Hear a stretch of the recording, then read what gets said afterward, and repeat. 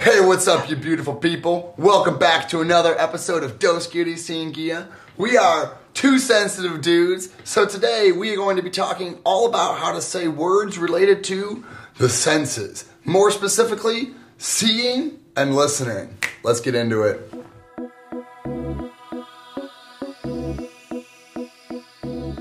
And we're back. Like I said, today we're going to be talking about words related to the senses. We're on a little bit of a time crunch, so Andres is going to go right along with the very first one. Andres, what you got for us? Today, I want to introduce to you two verbs that can be a bit tricky at first. We've got mirar and ver, all right? So they both have to do with the sensory input of the eyes, all right? But if there were a way to actually group these, I would say it resides in the fact that one is intentional while one is just the actual not sensation, but the perception it's kind of passive. With that organ. Yeah. Right? Mm-hmm. So to elaborate, the first one, mirar, that is to intentionally look or watch something. All right? And I got an example for you. ¿Qué hora es? So what time is it? No sé. Oye, mira tu reloj, que lo tienes en la muñeca. Right? So mira tu reloj is look at your watch.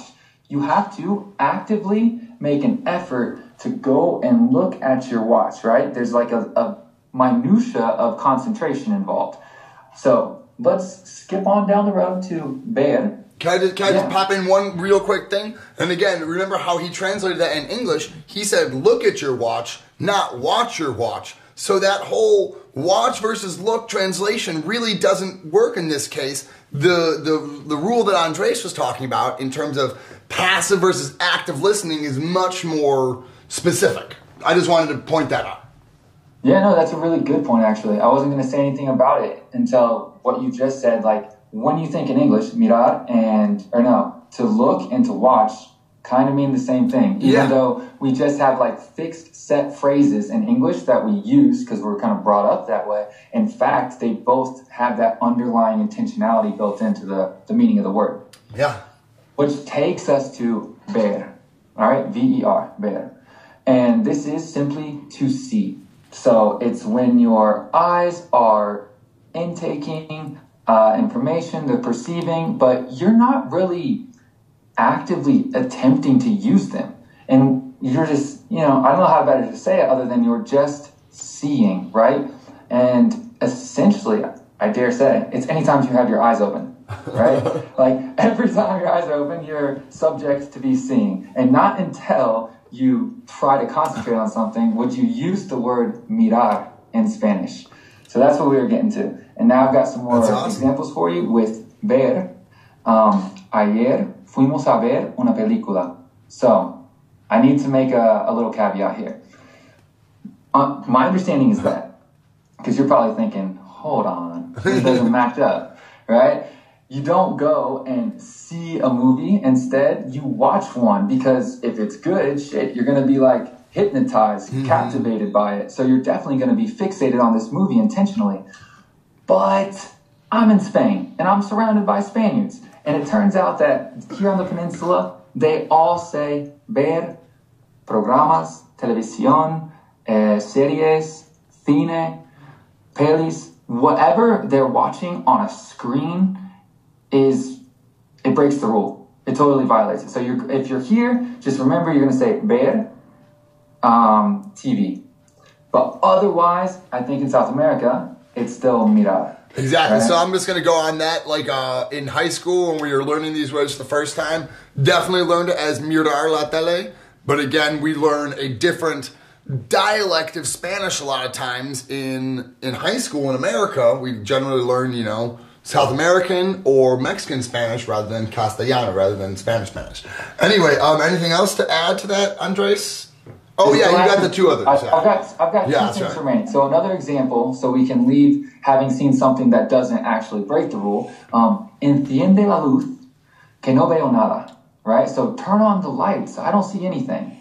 Right? And that's not because like I'm trying to look at a clump of dust in the corner, right? I just want to be able to see, right? And that's, I don't know if this helps really break down between to see and to look at, but there's another really important phrase that comes up, which is a ver. And that's like... kind of all the time. Yeah, dude, I probably am guilty of using this phrase 25 times a day, and I string it with another verb, and it's ir, like vamos a ver. So, and they mean the same thing. It's let's see, we'll see. And under my own, judgment, I think that vamos a ver kind of pops up a little bit more, but that could just be because I say it more, so I latch onto it whenever I hear it. Mm-hmm. Heck yeah. And I think you were going to touch on the last thing, unless you want me to do it, is mira, how people just use mira all the time. Yeah, that's right. Okay, so you can, though we tell you to refrain from doing direct translations, this one fits nicely because when you're talking, you can be like, look, man, or look, kind of like listen. You're like leveling with someone. It's really just taking a second to capture their attention. Yeah. You're asking for them to listen, obviously. But or to look. They'll say, look, but with these. Yeah, look with these, yeah. Exactly. And what they do is just go, mira, and prepare yourself for an opinion. Yeah, exactly. Okay, and then so I'd say these two topics go together really well because like Andres was saying with the difference between ver and mirar, how one is a little bit more active and one's a little bit more passive, one that you kind of can't help but ver things. You can't help but see things. It's the same with oír and escuchar. Oír is generally translated as to hear, and that's the one that's really just talking about your sensory perception. My ears really can't help but hear things. I hear creaks in my floor. I hear my clock ticking at night. I hear lots of things. But on the flip side, escuchar is one that you have to be a little bit more active in. So you escuchar, you like listen to music. You escuchar la música. You can listen to your teacher. So those are both examples when you would say escuchar because you're choosing more to pay attention versus maybe if like a dog barks outside and someone's like, hey, did you hear that? You know, that's like hearing. You're not actively trying to pay attention to that. Maybe something to point out could be, or let me ask you this. Do you think that you can both be listening and hearing at the same time? Oh, I don't think so. I think, I mean, to the same thing, but I don't think you could be hearing so, oh, no, I guess you can. I could be listening to music and I could hear, say, there you go, yes, there you go. Okay, I had to work through it. I never thought about it. So I don't know if this acts as any kind of clarification for people, but when you said a dog barking, I thought about how I used to have this really big parking lot where we would go to, we'd like go outside and play there during recreo. Yeah. What is that? No, recess. Come on, recess, bro. Yeah. And sometimes people would bring their dogs and like walk them on our playground at school. And so while I'm trying to concentrate and learn in 5th grade, I can hear these dogs barking. And so they can happen simultaneously. But this really illustrates how one is like has a factor of I'm here concentrating. Meanwhile, the other one is still coming in through the senses. Yeah, dude. So you could almost say hold on. I can't escuchar. I'm too busy oyendo. Like I can't listen. I'm too busy hearing. Like Me cuesta mucho escucharte que estoy oyendo tanto ruido. Yeah, there you go, exactly. So I think that would be a way to make it a little bit more easy. That would kind of sounds weird to say, but it makes sense if you think about the specific meanings of those words. Okay, so I think again it goes very similar to the rule that Andres was talking about. One is more active, one's more passive, and I'm going to add a little bit of a fun tidbit. Well, fun. One that I found very annoying, actually, that I got wrong for years and years and years. Always was taught la oreja, the ear. That was, your ear. And it turns out that Spaniards have a different definition of ear than we do. If I say, lend me your ear in English, I'm saying, listen to me. But oreja in Spanish actually refers to more the lobe of the ear. It's actually the part So the physical part that comes out right here, and if you are talking about the part of you that physically hears, that is actually your oído. El oído versus la oreja, the physical appendage versus the actual like eardrum or the part that actually hears. So I definitely used that wrong lots of times before I finally got corrected. Yeah. You cannot pierce your oído. No, you can't. Well, that would be really painful. That's a challenge, mother.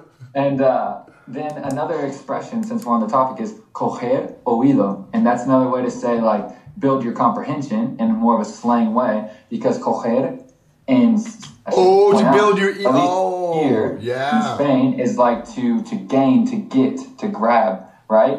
And this is like to get more in your ear, which in essence just means to have a lot more exposure. So when people want to get better comprehension in a language skill, they'll say coger más oído. I mean, I talk about that all the time. Those were, especially in the first season, I was always talking about how your ear is your best friend. If you're like, have I heard that before or have I not heard that before? Your ear knows so much more, at least for me, my ear used to know so much more than my brain did.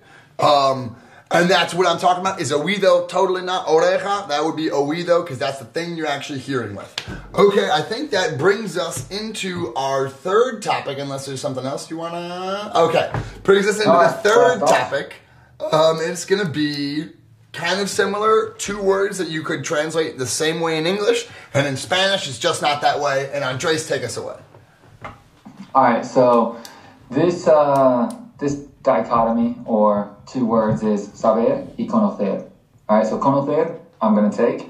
And really, by and large, what we're talking about here is to be familiar with something. All right, so that's the major notion. If you are familiar, and that's what you intend to convey with anything, I believe it's pretty appropriate to use conocer. Because that's going to be the understanding that Spanish people get or Hispanic speakers pick up on. So with that said, there is yet another caveat, like with everything. It can mean something else, and it pops up just as much as you need it to. But what that meaning is to meet somebody. And it's usually used in the past, right? Like you're talking, you say, yesterday I met John, or I went to lunch and I met this girl by surprise, and who would have known, right? So you're using it in the past. But then I was talking to Mike, and of course, you can say to meet somebody in the present or the future, but just this way you know that. All right, I want to give you guys some examples to clarify. ¿Conoces Madrid? Are you familiar with Madrid? Sí, lo conozco. So yeah, I'm familiar with it. Now, I want to get your take on this, Mike. Do you think that someone could answer this question having never been to Madrid? No, I don't think so, because I think you would know, and this is going to bring me, when I explain saber in just a few minutes here, I think it's going to be a little bit more obvious, but I think if you know facts about Madrid, if you know what year it was founded, that doesn't mean you don't conocer Madrid. If you know, I don't know what, if you've seen a picture of the Palacio Real, that doesn't mean you really conocer Madrid, I think conocer is something that you really have to almost have met in person or have been there. It's more of a personal understanding rather than so if I were to say I know certain things about Madrid, then I would say saber. So do you have another thing for conocer, or can I take this and bring this into saber? Well, I would just say I wouldn't dare say that you couldn't say conocer without actually having been there. I think the way that you worded it was really nice in the sense that you have to feel some personal relationship with it. Like maybe you've never seen a certain theater or like a movie, or maybe you've never been to this city. But I think that when you have a tie to it, or dude, I'm a little bit lost here on this one, but Yeah, go ahead. Well, I was just gonna say, I feel like it'd be a little bit different for every person. If someone was like a total book lover and they read 1 million books about Madrid, then they might be like, yeah, La conozco or Lo conozco muy bien. You know, like I've read so many books about it. But if someone who is more of like an adventurous person, and you know, I just feel like it could be a little bit different for each person, and each person is kind of saying it in their own way. If I like felt like I read enough books about it and you know, did enough online research to the point where I like really knew about it well, maybe I would say Lo conozco, you know? But maybe I wouldn't, depending on my personality. Maybe I'm like the person, I'm like, oh, I need to be there to really understand it. Maybe then that person... What this is really making me like contemplate is probably when you're talking about places, it really does mean that like you've been there. But then with a lot of things like this, with books or like kind of asking, have you heard of this? You know what I mean? Like, well, let me say, I think the difference is conoces versus conoces de. Right? Conoces de is more like, have you heard about? Like, are you familiar with, like, conoces de este político, Donald Trump? You know, like, if you're like, have you heard about this dude, this guy? That's like a stand-up bit, like, have you heard about this? Have you seen this? You know, like, conoces de, I think, is a little bit more like one step beyond. And conoces is almost a little bit more personal. Would you agree with that? Yeah, 100%, man. Dude, cool. So then let me just wrap up giving you guys a couple of examples using the to meet somebody as the definition. So, has conocido a la hermana de Diego. So again, has conocido a la hermana de Diego? No, la verdad es que no la he conocido todavía. Right? So, using it in the past like we were talking about before, have you met Diego's sister? No, actually, I still haven't met her. And I will step out of the way and let you handle this saber game. So the only thing I wanted to say, saber I think is a little bit easier to explain than conocer. And I touched on this already. It's more to know facts. What is 2 plus 2? I know that. That's a fact. That's 4. So lo sé, you know? Or like, where is this? And anything that can be like, that is a total factual, you know, someone's asking you a factual question, you were going to respond with... like what? Would you say like just raw information?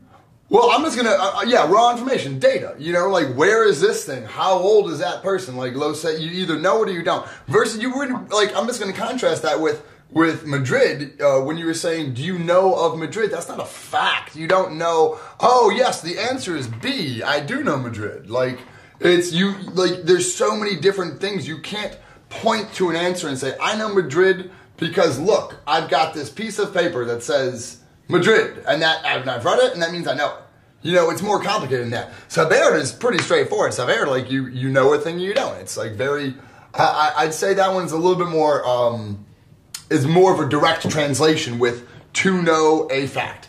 But I am going to touch on the one last thing. Speaking about senses, saber also means to taste, which is just, oh man, that one is a little bit annoying for me because that took me a while to feel comfortable with using that. To be honest, I still don't even feel 100% comfortable all the time using that. Well, I don't like it. There's two totally different things. I don't like it. There's something that comes up a little bit here, and it's like, eso me sabe un poco raro. O me ha sabido un poco raro. O hasta... It sounds weird to me.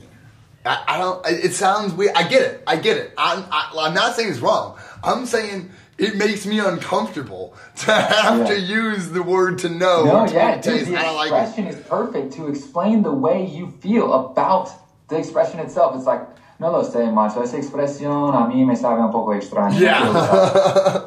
It makes me feel weird. If you don't mind, I'd like to make a little incision here because while we were talking, something came up and I realized that saber is used in a way that we don't often use it. And it's like when you know how to do something, you would say, yo sé hablar español.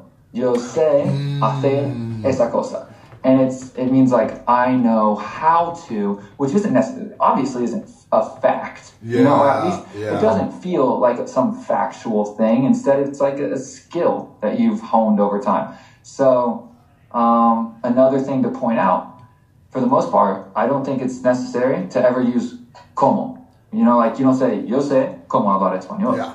You say, sé hablar. But then it will come up if you're asking people like, ¿sabes cómo llegar a la estación de autobús? Because you want to know the how part. So don't think that saber and cómo don't go together. I made this mistake before. And I tried to avoid asking questions this way, and it's a totally logical question to ask. But yeah, if you're going to talk about what you know how to do, yo sé beber agua de una botella. Lo enseñara. You are super talented. Super talented. So talented. Heck yeah. All right. That's about all I've got. I'd say this has been quite an illuminating episode, wouldn't you say? Yeah. Anything else? I love that. Thank you for adding that at the end, because I absolutely can remember specifically. I'm not even going to go into it, but I specifically remember that happening and hearing that and being like, huh? And then having to learn about that and be like, oh yeah, you can just take out the como, you know, which sounded weird to me at first. But anyway, I think that is about all we got for this episode of Dos Guiris Sin Guia. But we're going to be back at you next week with another episode. And hey, check out our Instagram. We've been doing Phrase of the Day. We've been doing the stories. We're super involved on there. So engage with us. We hope that you don't just hear us, but instead you hear about us, and then you go a little bit further and keep on listening to us. Oh, there you go. Yeah, using all the words that we learned today. Absolutely. That's what I'm talking about, guys. Well, I think that's a fair send-off. Check y'all later. That's us at Dos Guiris, and hasta la próxima semana. Pasti huevos.